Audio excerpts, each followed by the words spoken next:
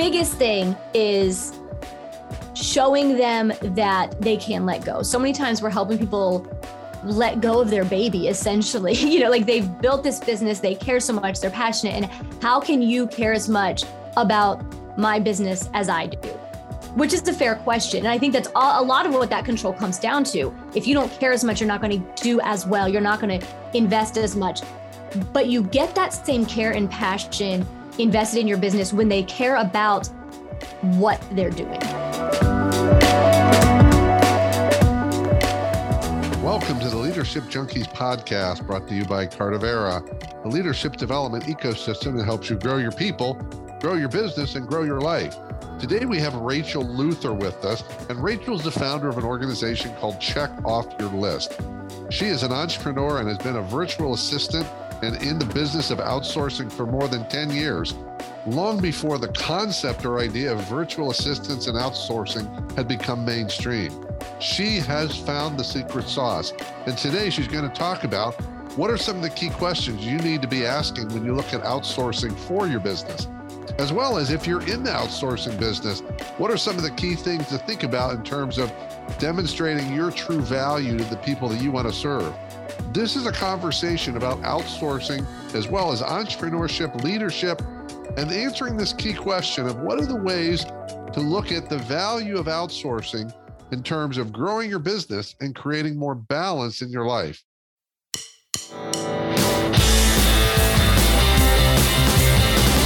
Welcome to the Leadership Junkies podcast, where we explore leadership, business, and personal growth to help you grow your business and live a richer life. We're your hosts, Jeff Dishwitz and Craig Matthews. We believe that leaders have to put their people first. And if you don't have time to grow your people, then you're not leading.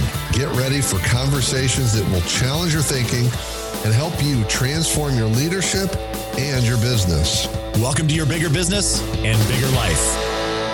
We are excited to be back here today. We have Rachel Luther with us, and it's special for me because Rachel and I are not sure if we actually physically met, but I know we worked together when she was, and apparently her company continues to support an organization called National Speakers Association of Ohio several years ago.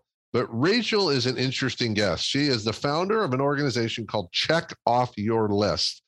I know you all are excited already. When I get to think about checking off the list, I get really excited.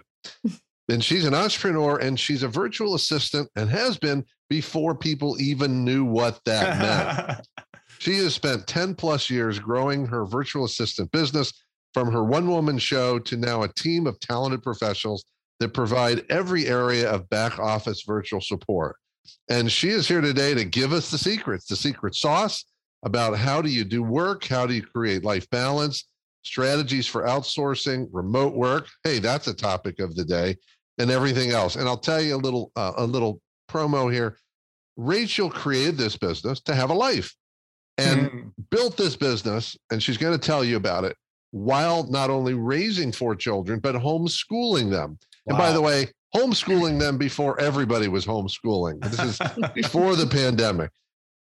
So this is funny. She says she's often asked, can you be an entrepreneur and still have it all? And her answer is yes.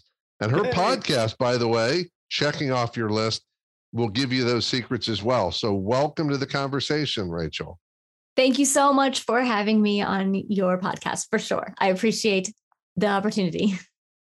So Rachel, give everybody a little bit of the Rachel Luther backstory. Yeah. So you're correct. I started my podcast to have, or not my podcast, but my business to have a life, and quickly found that it took over my life. I was pregnant with my first child, started building my business in order to stay home with her as a new mom, and quickly worked myself up to part-time. And as I continued to have children and continue to grow my business, my children were needy, my business was needy, and I was burning the candle at both ends.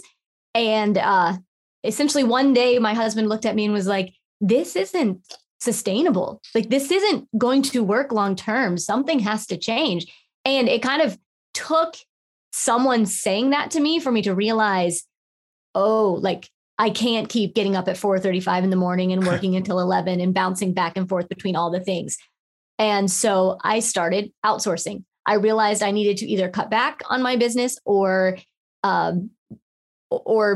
start to outsource. And so I started outsourcing. And that is actually when my business started to grow exponentially. So that's kind of my journey. And like I started a business to be with my kids, to spend time with them, to be mom and be there. But then I found myself working all the time and being frustrated with them and with my husband and everything because I couldn't juggle and do all of the things. And so I lost exactly what I was looking for by starting my business. When you're looking at the exponential growth, that happened after you started outsourcing. But is that because you were kind of holding back on selling because you didn't want to sell more because you had to do more?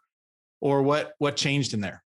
Yeah, that's a great question. And I think it's probably twofold. One was probably subliminally, I can only handle so much. I remember selling and then coming back and being like, oh, now I have to do the work. Right, exactly. Like I remember that feeling and being like, when am I going to do that? I guess it's going to be another late night. But then also I realized that my efficiency and productivity significantly increased as I hired people who were better at things than me. Gotcha. So I hired people to fill in my gaps and where I was weak. And then all of a sudden results were significantly greater. They were doing things better and faster and the clients were happier. And so as a result, everybody wins. Like it was more client work. Happy clients asked for more things. And then by being more efficient and productive as we do the services, profitability goes up. Like you are then able to make better and wiser decisions as a company.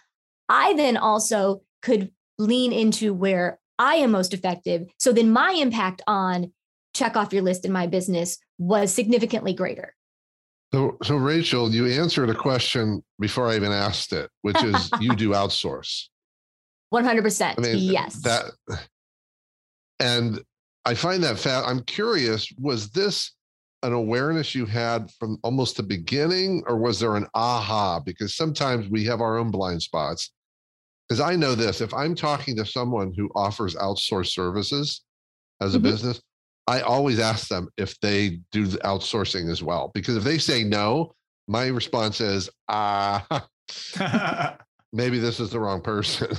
Yes. So full transparency, I did not at first as a, independent person bringing in, clients and starting. No, there was a somewhat of an oxymoron in that way where, but I actually started my company because I saw my parents as entrepreneurs needing help that they didn't have. So it's like I saw a need, but I didn't see it in my own life. And it took my husband sitting down and talking to me and being like, something has to give.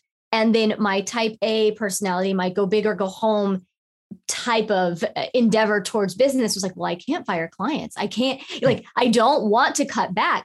And so I got creative, which is a lot of outsourcing. It's creative solutions. And I got creative and started outsourcing. And that is when things really started to work and succeed. So I wish I had done it sooner. Like really, I should have listened to you, Jeff, if we had had a conversation at the time. Like I should have outsourced sooner and I would have seen much different results at the beginning. Oh, I have blind spots too. Trust me. Oh, we all do. I don't know them all, but I'm sure they're sitting there right now. They're right here behind me somewhere just going, yeah, we got you. I thought you knew all your blind spots, Jeff. No, I'm not one of those. So Rachel, the question I want to start with is this. When I look at what these topics, virtual admin, virtual assistant, outsourcing, remote work, if we went back 3 years ago, I mean, these are known topics. You said you started doing this before people knew the term. People knew the term 3 years ago. Mm-hmm. But today, it's a whole different conversation because today, if someone said, hey, I'm homeschooling 4 kids, people go, yeah, so am I. I mean, They've all done that. So what has really shifted the last 2 or 3 years on these topics of outsourcing and remote work, largely due to the pandemic? Yeah, I would say it's receptivity to it. Like people's willingness to work remotely and people realizing and recognizing that it is an effective method of doing business. Before that, there were definitely people, and I'm sure they are still in the world, but that was not an option. I would talk to people and they want to know, well, when are you showing up at my office? How are you going to do this if you're not in my office?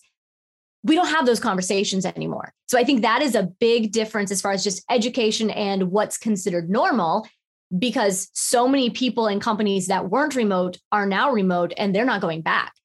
There are companies who they're doing a hybrid thing now, or they're just selling buildings and not even going back into their full office, because there are benefits to working remotely. Yeah. There are benefits to on location as well. But sure. I would say that's the biggest shift in the last 3 years. It's just people's willingness to do it, the normalcy of it, and the way it functions too. There are a lot of softwares and things that have been developed that are now better than they were 3 years ago, even if they aren't new. There are a lot more options available to make it easier.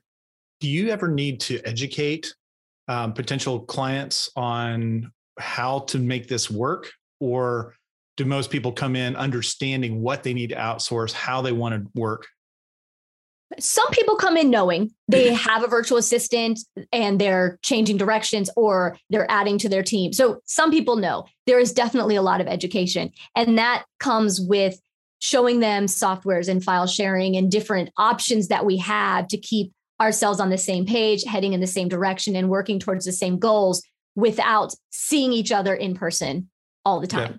So what are the most common things that people outsource? The most common things, what I tell people to outsource are the things that they just don't seem to get to, the things that they avoid, the things that are on their to-do list at the end of the day and they're still there the next morning, the things that you don't want to do or aren't inclined to do. That's one thing that people outsource. Now, that depends on who you are.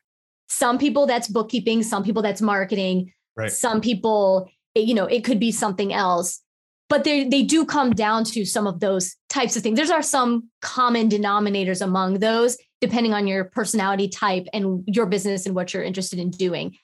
I would say a lot of that is just general admin support, keeping people organized, appointment setting and emails and various things like that. And an executive assistant. The other thing would definitely be bookkeeping, that people often outsource bookkeeping. If you hire a business coach, one of the first things they're going to want to know and see are your numbers. And a lot of businesses don't have those. So outsourcing to a bookkeeper is one of those first things that a lot of people outsource to. And then marketing as well. Mm-hmm. To get your best results in marketing, people will then outsource that. So Rachel, you used the word there's greater receptivity. And that suggests someone that you're talking to or sharing this idea with.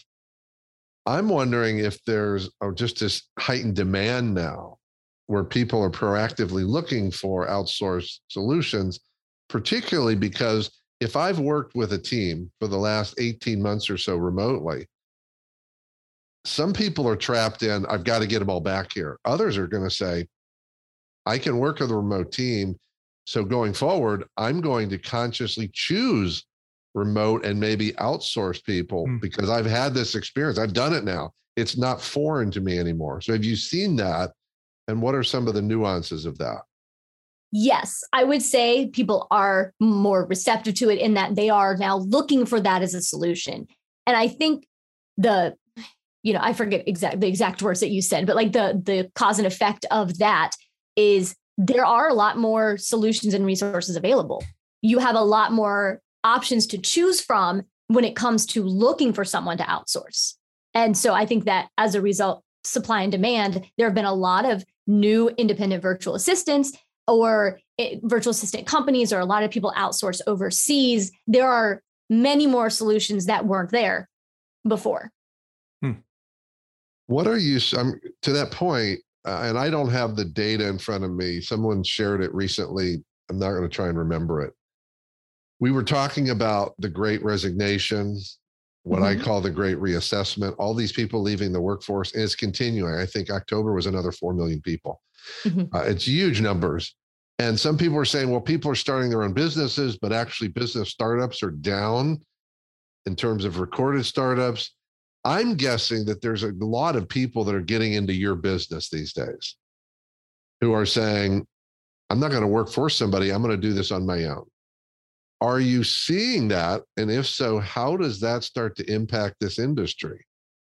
Yes, I'm definitely seeing that. I see online, especially a lot of people who are in a 9 to 5 and want to leave that. They want to become a virtual assistant on their own rather than work their typical job, or they've left their job, or their job has left them. However you want to say that.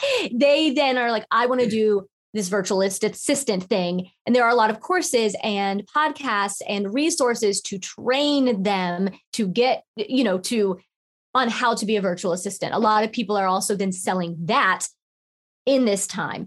And so, yes, that is definitely happening. I think that supply and demand, and then also just natural. Well, it's something that a lot of people feel that they can do. And I think the biggest thing in that scenario is to make sure that they know what their expertise is. And a virtual assistant is way different than a receptionist or someone who works as an admin in an office. It's a different way of working, and you really niche into something and collect your clients around that. And I think that is the key thing that businesses need to look for. And that's the key thing that virtual assistants need to focus on as they're growing their business. So when you're looking at that, should we be looking at a company that can provide all of the services that we want, or pick and choose between the companies that are expertise in individual matters? I would say that depends on the business and the entrepreneur. My recommendation would be for a business that is growing and scaling. They know they have big goals. They want to go places. Don't pick a virtual assistant that you'll outgrow. So if you know and you foresee in your projections like you're going to grow, I highly recommend going with a virtual assistant company that has a lot of different expertise, because one virtual assistant isn't going to meet all your needs. Yeah. And so then you can get an expert in each thing that you need. You can have a marketing expert. You can have a bookkeeping expert. You can have an HR expert to help you hire other team members that you would need. And so that would be your solution. If you know, hey, I'm coasting, I'm good, I'm content, my business is what I want, and I need this help, then you might be great with another solution. So you might find a virtual assistant that you can get really close to as an independent contractor that's solely by themselves, and develop that relationship and rapport. And that could be a beautiful thing in that scenario. So I think it kind of depends. And especially starting out, oftentimes people outsource overseas, which is the most cost-effective way to do it. But then there are language issues and other time zones, things that I hear that are variables from people who have that solution. And sometimes it works perfectly. It just kind of depends on what your needs are and what you are prioritizing as a business owner. Yeah, good point. Let's talk about some terminology here. You have repeatedly used the term virtual assistant. And I mean, I hired my first virtual assistant. I don't remember, but it was a long time ago. It was before, it was pretty early, at least early on. But now it's evolved that the range of services, like your company, is not a virtual assistant company to me. It's an outsourced company, and one of the offerings is a virtual assistant. How is the industry? Do you see that industry shifting that way? And help people understand some of the differences. Yes, you are exactly right. So there are different, we'll say, levels or different categories. And I use the term virtual assistant to encompass a good bit of what we do. But you're right, it's actually a little bit more niche than that. I would say a virtual assistant would be the more entry-level role that you would be looking for.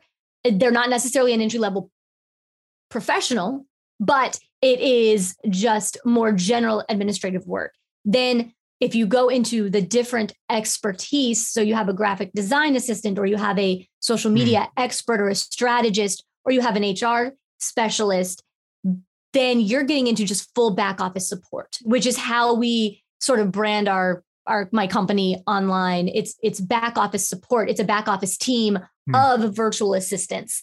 And that's kind of where we fall into it. There's another thing that's developed recently that are called like business managers, or people who are focusing on more business processes.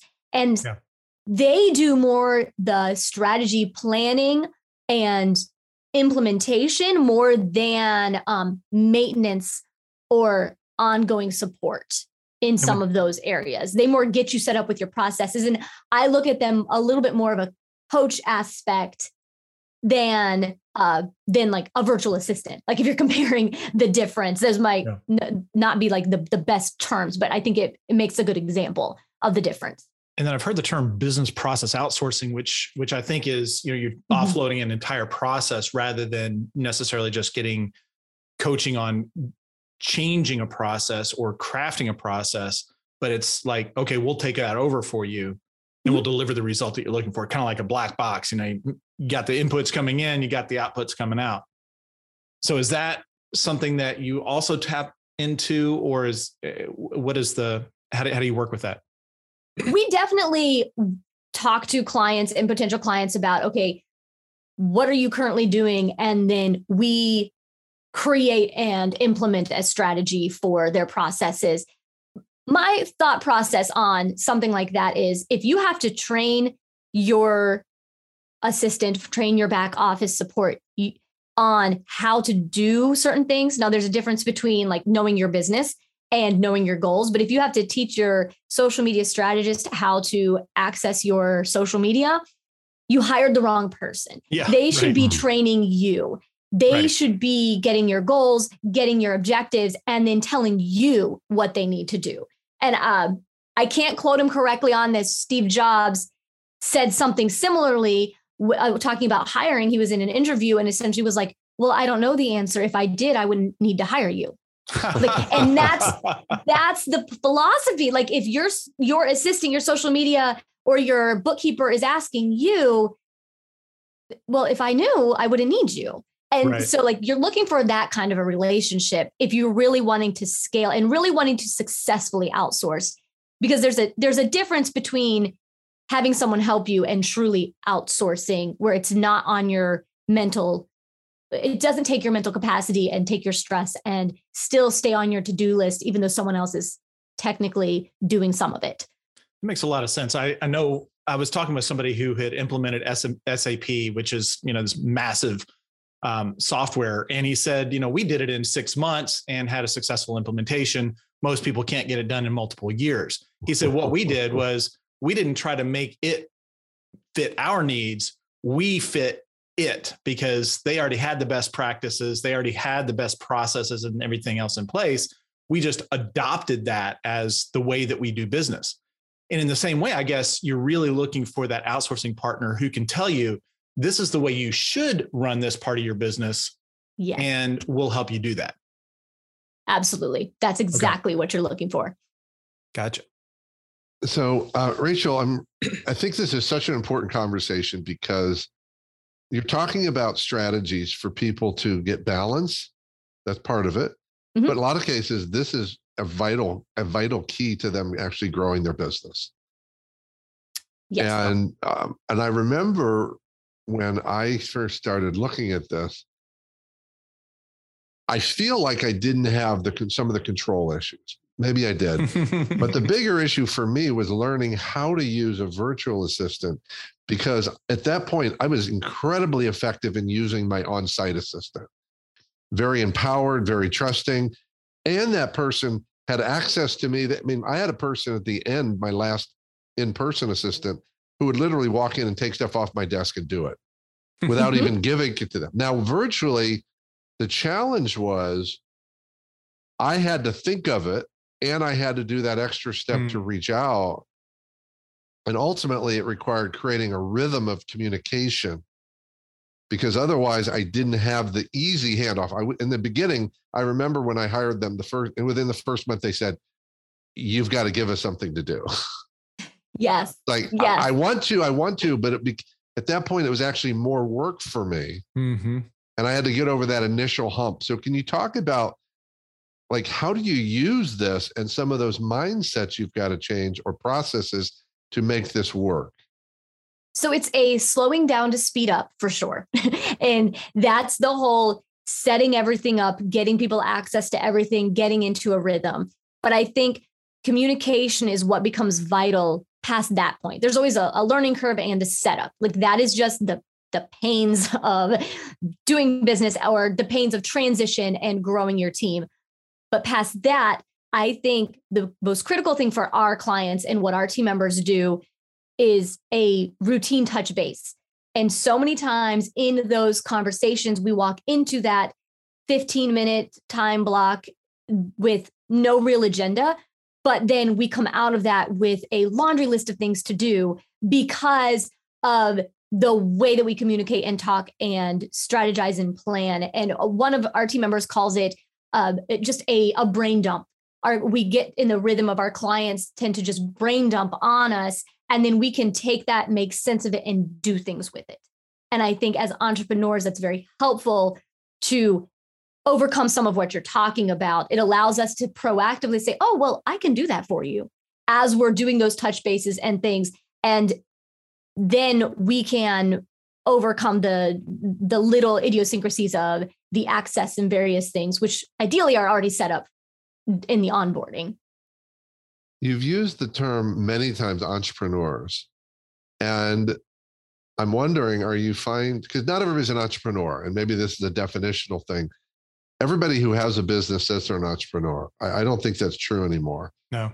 But is there something unique to the entrepreneurs where this is a better fit, or is that just a language difference? I think it's a language thing. Like, because when I think about our top tier clients, because every business owner, you evaluate who are you looking for, ideal client, that type of thing. The primary thing would not necessarily be that they are a traditional entrepreneur in the sense of what you're talking about. Some of our best clients might be, they are in a business, or they're a sales rep, or they are doing something else where they just need support. And so I would just say that's just a term that I've been using, but I don't think it applies more specifically one way or the other. I think you're right, Jeff. I think the issue of entrepreneur, oftentimes you're looking at somebody who's building a business that's beyond them versus somebody who's self-employed. Are you finding differences? Because you've been doing this 10 years plus now. Mm-hmm.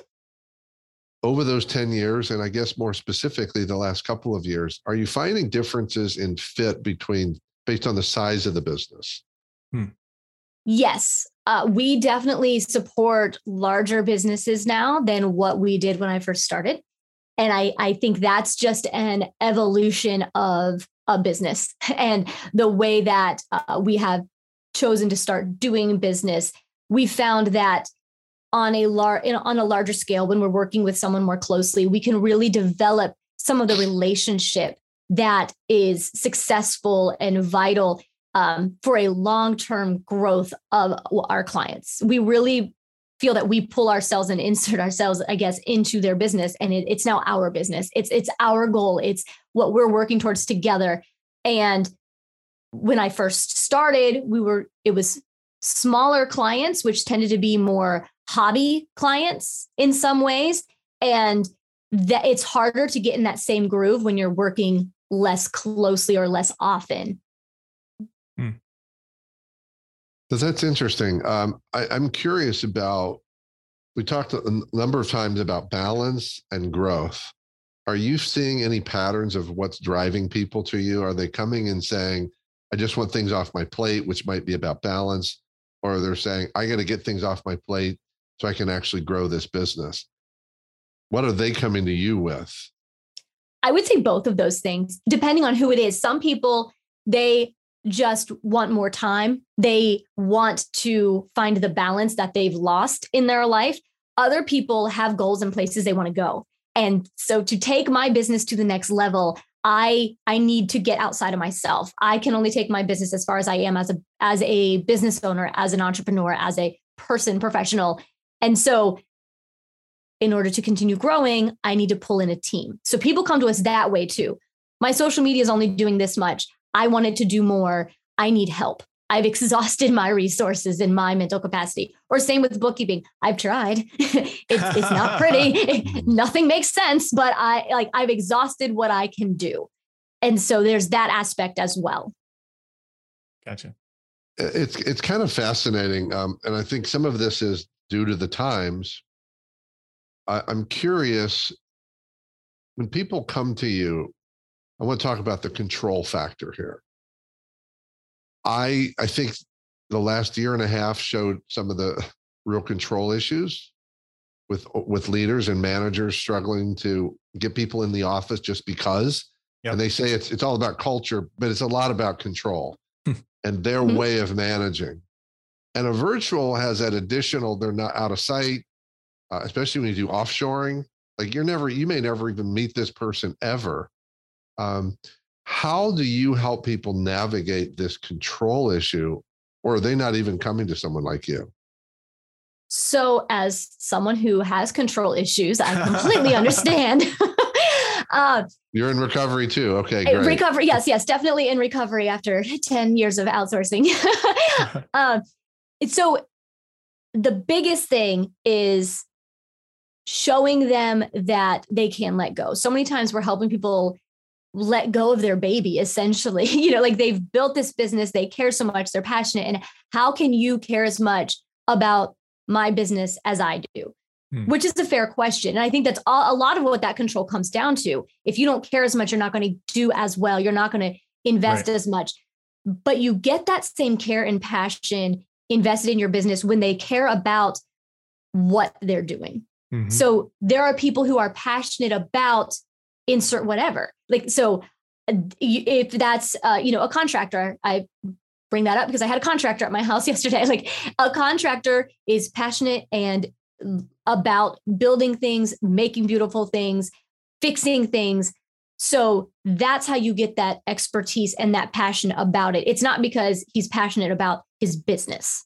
And so when you outsource, it's the same type of thing. Our bookkeepers or a bookkeeper should get such gratification from having your numbers in order and being able to look at those reports and recognize and realize where, we have some issues here. Like you're overspending here and we could optimize profitability here. And if you made these tweaks, your bottom dollar goes to here. And like that passion for those things gives them what you need to trust them and let them do their job better than what you would do it, because they also have the expertise to go with that.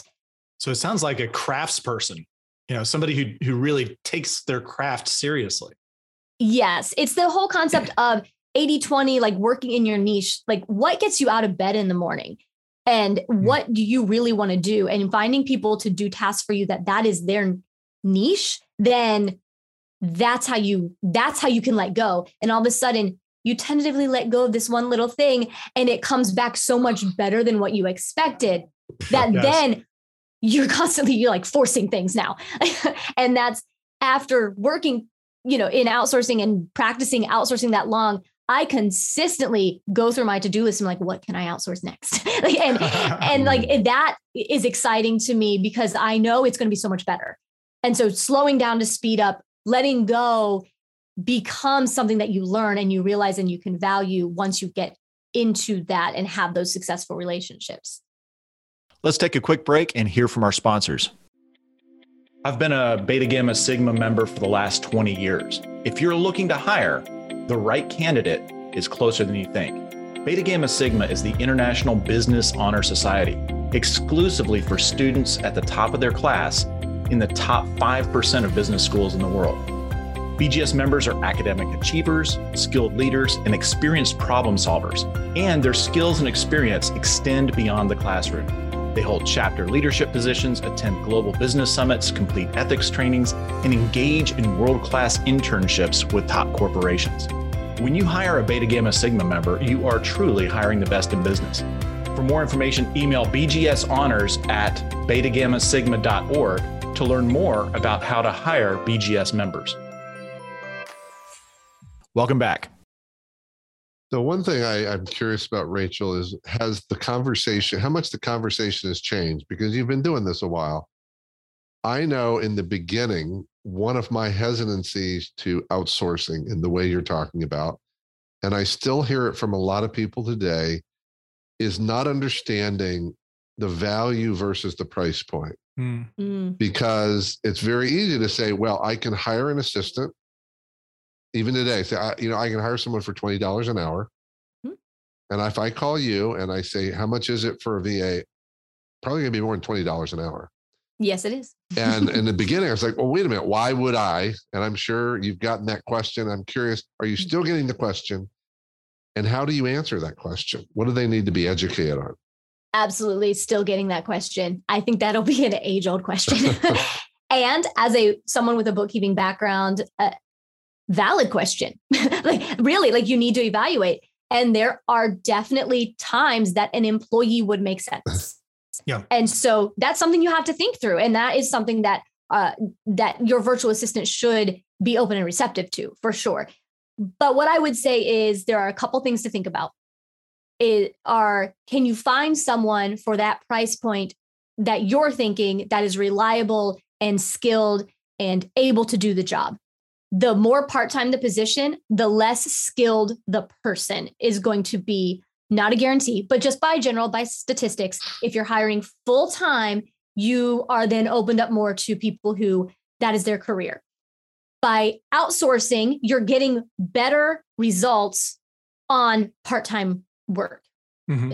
And then the other thing that I would think about as far as that goes is, do you have the ability to network and find all the people you need for all those little tasks and things that you want done? And you have the time to manage a team like that in such small capacities and roles as what it would be if you did hire employees for all the little things to have the expert that you need. A lot of people who hire an employee would hire an admin who also does their booking and also does their social media, but they're not going to get all the results that they need from all of those things. So how much are you hurting your business by not getting those results? And how much is that costing you? And all of a sudden, $35 an hour doesn't sound so bad compared to the 20 when you start looking at all those other variables, as well as then efficiency. When you hire someone who is a virtual assistant, you tend to get better efficiency than when you hire an employee for a variety or series of reasons. And so that's also a variable. Yeah. Plus you're looking at, language, is English native? Are they in the same time zone? Or, sometimes I want somebody who's in a different time zone so they can get some work done while I'm not working, so I'm finished with mine. Now they can pick it up. Now I can, and so back and forth. So I see benefits in both, certainly communication wise. I have clients all over the world. And when I'm dealing with somebody in Australia, it's just very different. Because, now we have to find that narrow window of time where we can both be available. Well, one thing I'm curious about, I don't know that I heard it in your, when you shared, Rachel, is that one reality here that I'm now aware of is that if I have a full-time person, the truth is they're not working 35 hours a week. Right. If that's their work schedule, or 37 or 40, whatever it is, I'm not actually getting that from them. I mean, every study has proven that. Even your best people, they're not. And so part of it is, if I've got someone who's on your team dedicated to my work, I'm paying for the work they actually do versus the time they have to do that work. I'm curious if that's part of your conversation, and do business owners get that? Because a lot of business owners will tell me, no, I get everything out of my people. Yeah, well, right. You don't. Hello. Yes, I think there are definitely business owners who have an unrealistic view of how productive their employees are. And that is not a negative on their employee. That is reality. And when you work with a company or a virtual assistant, they are only billing you for productive time, which is different. Now, that doesn't mean that that's all the time they're sitting in front of their computer. And so that is definitely a difference. And that is definitely something that we talk through with employers or, business owners. They get it after we talk. Most of them, they get the difference, and they tend to see that more when they see their bill. Like when they see this is how much you're signing up for, this is what we've designated to you for this many hours a week, and this is what we can get done in that time. And all of a sudden we're accomplishing essentially what their full-time employee accomplished in fewer hours, because they're not being billed for the inevitable bathroom breaks and the inevitable refill my coffee. And those are just normal life things. It's not that they have slacker employees, but our time clocks stop when we do those things. And that is the difference. And when you start explaining it that way, it definitely makes more sense. What are the conversations that are happening today from business owners with you that are different than 5 years ago? 5 years ago, it was more explaining how this actually would work. Like, what do you mean you're going to do my bookkeeping when my receipts are sitting on my desk? Hopefully, like, receipts may not exist, but that's a whole other thing. So that was the conversation then. It was a lot of education on, yes, this is possible. And yes, this is a thing that can work for your business. Because, well, it could, I understand it works for somebody else, but it doesn't work for us. That was our old conversation. Now it's more about strategizing what to outsource. It's more of I know I need to outsource. I know I hear about this thing, but I don't know what that looks like for me. And so it's the conversation and the consultation about, what do you do? What does your day-to-day look like? What eats up most of your time? Recommending they time block and figuring out when they're most productive. And it goes into more coaching type thing of figuring out what needs to be taken off their plate to give them the best results for what they're looking for. And that's the conversation now. So I'm curious, for the benefit of people who are listening, who are whatever level they're at, considering outsourcing or hiring a virtual assistant, they're going to have a lot more options today than they had 5 years ago, and a lot more options today than they had a year ago. Mm-hmm. There's so many people. You mentioned social media, which means they're just throwing it out there. I mean, I don't know how many I get a week from VAs on LinkedIn. Mm-hmm. So they've got tons of options. What are some of the key questions that the person who's interested needs to be asking to, separate the wheat from the chaff here? First, I would definitely determine what you're looking for, because you'll also find on a lot of these virtual assistant websites, you'll have an independent virtual assistant that can do all the things. They're a social media strategist. They're a QuickBooks expert. They're an executive assistant. But I guarantee you from experience, they can't be an expert in all of those things. So you need to figure out what you're looking for first off. And I recommend, I have a strategy to kind of work through with people on how to go about picking what that is. But once you figure that out, then you know what you're looking for. That narrows it down a lot, just because you know what you're looking for. And then you need to make sure that that person is qualified, trained, has certifications, and is actually who you're looking for. We have a lot of people who we talk to about bookkeeping, let's say, and it's like, oh, well, my niece does it. She's going to business school. She is probably quite intelligent, quite capable, but you're not going to get the same results that you would get from hiring a bookkeeper who has been doing it for, 15, 20 years. It's a different thing. Is one right or wrong? No. What do you need? And so then it's figuring out where you want to go based on those qualifications and those types of things. And that will help you weed out what you're not looking for, and so that would be my strategy on that. That's a really good point, Rachel, where you're not necessarily looking at the cheapest offering. It's a family member, it's, a friend, something like that, who happens to know something about it, versus somebody who has been involved in multiple businesses, can see through, what the numbers look like or whatever situation it is, and be able to craft intelligent guidance based on what they've seen in other situations as well. So you're not just saying, oh, okay, well, this is my first company that I've ever worked with, and so I'll just accept that this is the way things should work. Correct. There's a big difference. And it's very similar to like what I expect from my business coach. I hire my business coach and I want to hear, well, this is what this other business that I've worked with has done in this situation. And this is how I handled it this way. And this is how we came out on top. This is how we got there. And you don't get that if you don't have someone who has the expertise and that experience. So you start off by saying the first key question is figuring out what it is you actually need. And I would say, because I've had the experience, sometimes I need help figuring that out. Right. Yes. Because I know what the problem is, but I don't actually know what the solution is. Right. Great point. So that's one piece. So what are some of the other questions people need to be asking that VA or outsource solution to help them make a decision about the right fit? Well, so in determining what to outsource, I'm going to tackle that first. I think this is answering your question. Cut me off if not. So I like to tell everybody to make a list of all of their mental responsibilities, everything that you're responsible for. And that means doing the dishes. That means taking out the trash, as well as running your business, because outsourcing is bigger than just a virtual assistant. And so putting all of your mental load on a piece of paper, then realizing what do you physically have to touch? Like what requires your expertise. And those things are non-negotiables. You have to prioritize those. You know what those are. And so figure out what those are. Then I recommend that they start isolating the things that they just never get to, they don't want to do, and that they hate doing, the things that drain them, that they dread.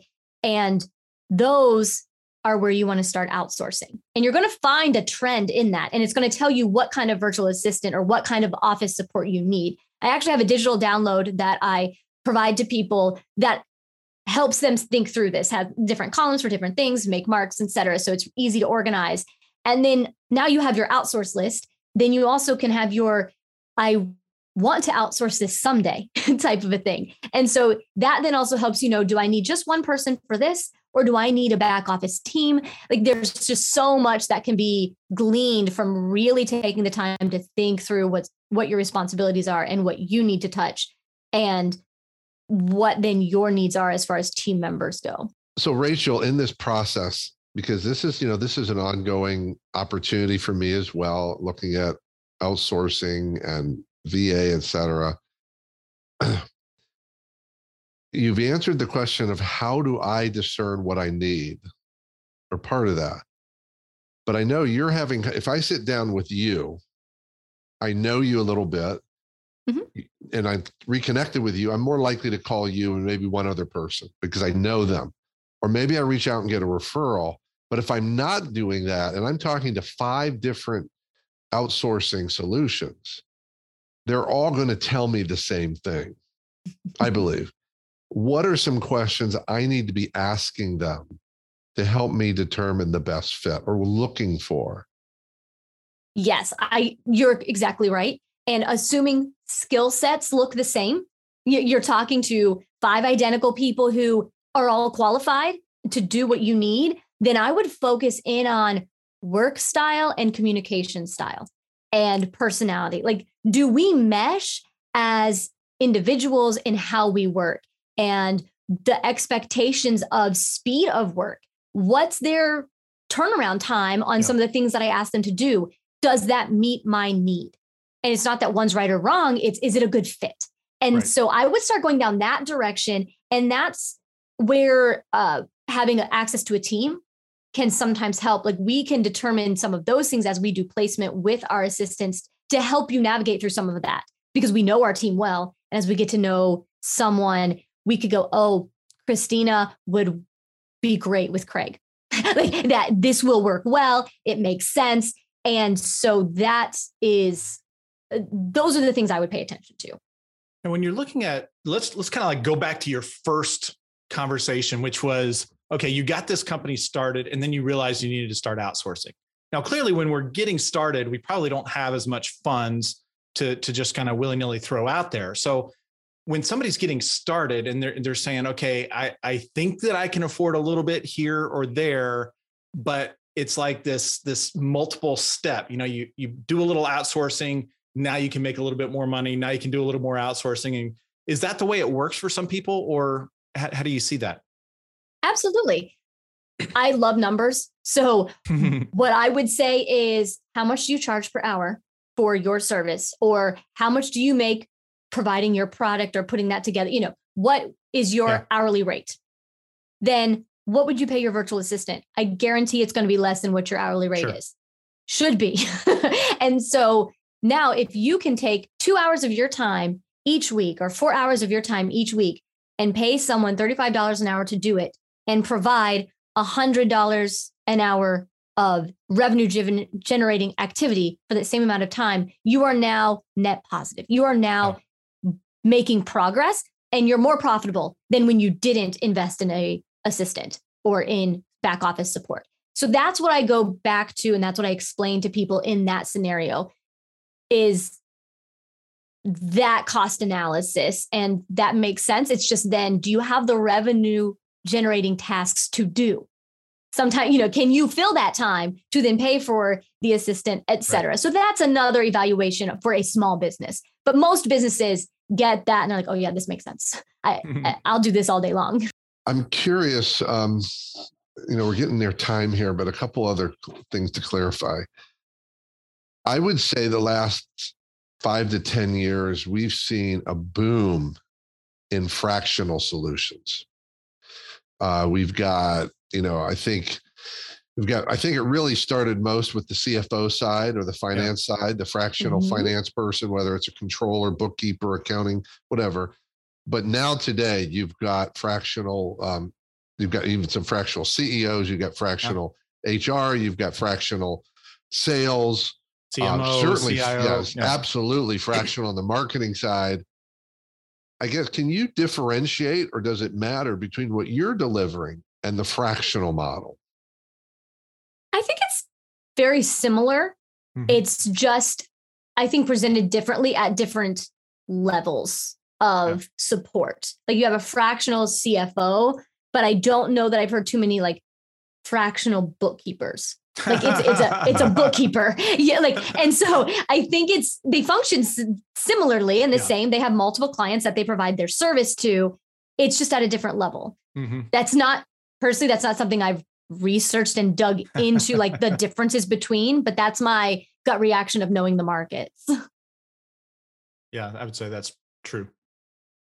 So is some of that, again, for the listeners who might be looking for this, is that really semantics? Or because I guess for me, it's not, because fractional usually means I'm going to engage someone who I'm paying for a certain percentage of their time, but it's not fractional to me because I'm engaging them for what I need.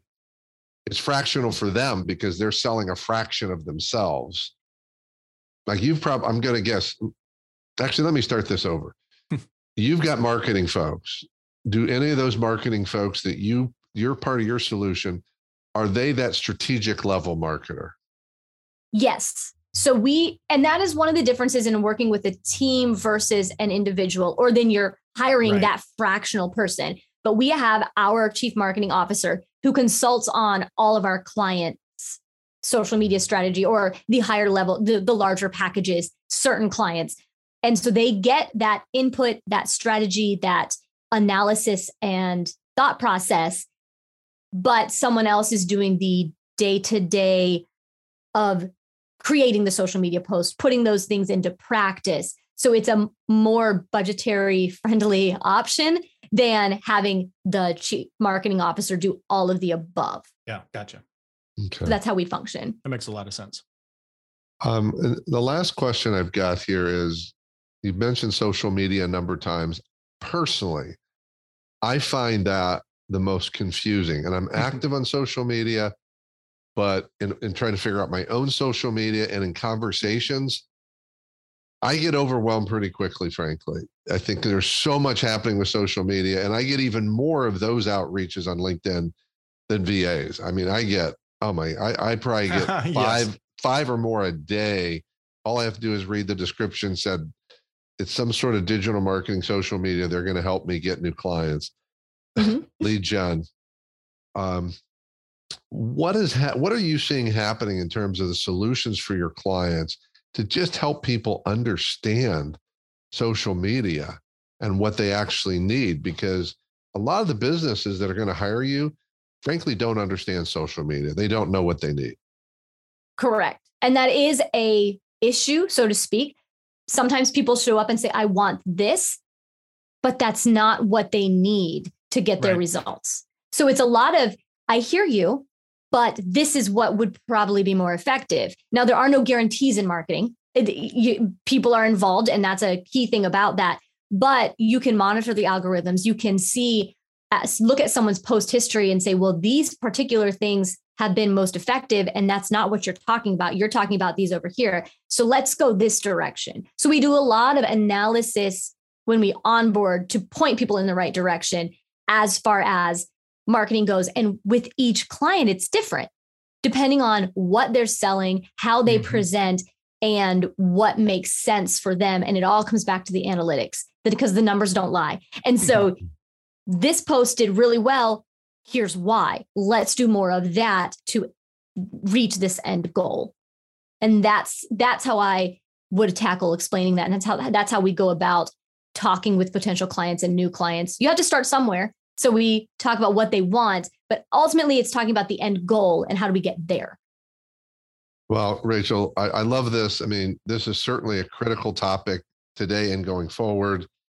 Business owners are struggling with it every day. This question, do I outsource? What do I outsource? Do I offshore? Do I whatever? And I think we found the right person for that because you've been doing it over several generations of this industry. Even though it's just 10 or so years, you've really got at least 3 generations of this industry in there. You've got the pandemic, post-pandemic, you've got pre-pandemic, and then you've got the time before it was even a thing. So you brought a lot of wisdom to us, to our listeners today. Very grateful for that.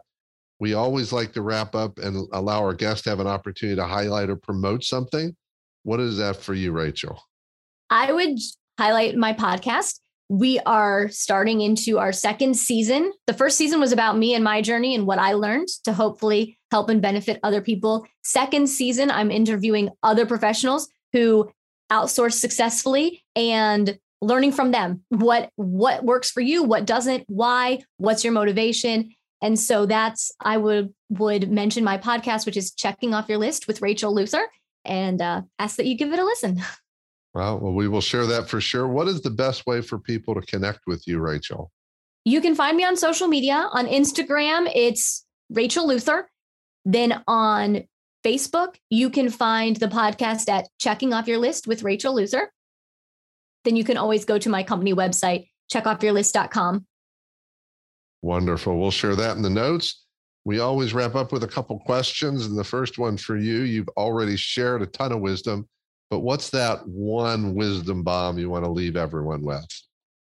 I would just say that I wish I would have outsourced sooner in my journey, because the exponential results I get now that I have been able to niche into my expertise in my business has been far worth it. And so that is what my plea is to most business owners, is just take the plunge and do it, or do it more. If you're already doing it, do it more. Well, Rachel, for a lot of people listening who may say, well, but of course she's going to say that, I will add in that for myself, and probably at this point, hundreds of business owners and entrepreneurs I've talked to over the years, the consistent theme is they wish they had hired their support assistant person sooner. Now, they didn't necessarily say outsource versus in-house, but that is a common theme of saying, if I had only done that sooner, because it added so much value. Yeah. And I would say to everyone listening, you need that sooner because it allows you the opportunity to grow and to get to the things you really do well. And outsourcing is an incredible opportunity because it allows you to dive in at a different level and not take on that full-time person right away. So give this some thought. If you're saying, I'm not ready, you are ready. The question is, have the conversation and figure out how you're proceeding. It's not when, it's how. And I would say it's that thing that you really just don't want to do. You know, if you can outsource that, man, you can grow so much more. Right. And I will tell you this also, this is another plug for your whole industry, Rachel, because I hear this regularly as a coach when I'm talking to business owners, and like you said, bookkeeping, I'll find out they're doing their books somehow. And the answer, so here, when you hear this in your head, business leaders, when you hear yourself think or say, it doesn't take that long, that is the clue to outsource it. Yes. That is right now, because that statement, first of all, it's not true. It takes longer than you think, and it doesn't matter how easy it is. If it's not what you add great value with, it shouldn't be on your list. So I love the title of your business, check off your list. Somewhere in there, it's got to be remove this from my list. That's right. Because this is what it's about. You want to grow, you got to take things off your list and get the right things on it. So thank you so much for that, Rachel. I do want to give you this opportunity with one more question. What's the book? What's the book that folks need to track down? So along the lines of outsourcing, one of the issues that people then have is, how do I manage all of these people and how do I keep it all straight and work with them? And one of the easiest things that made the biggest impact in my life for that was the 1 Minute Manager. It provides a really effective strategy for busy professionals so that you can manage in a way that doesn't take all of your time, because that's ultimately the goal in outsourcing. You don't want to spend as much time managing your team as you did doing it. And so that is the book that really has helped me. Love it, love it, love it. So thank you again, Rachel. Thanks. And congratulations. You know, you've been on this journey. You're at 10 years plus. That's a pretty significant number. And I encourage you to make sure you celebrate that as you continue to not only move forward, but grow your business and help other businesses grow as well. So thanks, Rachel. Thank you very much. If you enjoyed this episode, please go to your favorite podcasting app, rate us, give us some comments, share some love. It helps us to get our message out to more people. Thank you so much.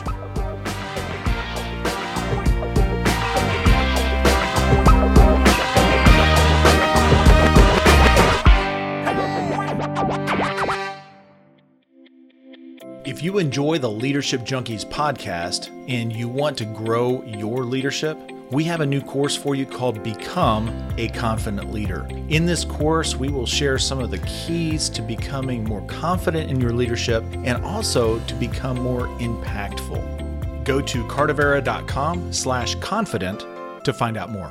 See you on the inside. Don't you know that you're a grown-up? I'm a grown-up. Me too. Yep, me too. But these days being a grown-up can really suck. Luckily, we're grown-ups who grew up in the coolest generation. We had video arcades. And also some of the best TV and movies ever made. We lived the origin of awesome consumer electronics. The list goes on and on. Yep, Generation X. Exactly. And we're Gen X grown-up. Every week, the Gen X Grown Up podcast explores media, tech, toys, games, and more from both yesterday and today. Through the eyes of Generation Xers who absolutely love that stuff. You can find us on iTunes or wherever you get your podcasts. Or find us on our website, genxgrownup.com. Life sucks as a grown-up. All right, you think that was good enough? I hope so, man. I'm tired. Who listens to a promo on a podcast and then goes and listens to a different podcast? Right. I've never done it. No. Right.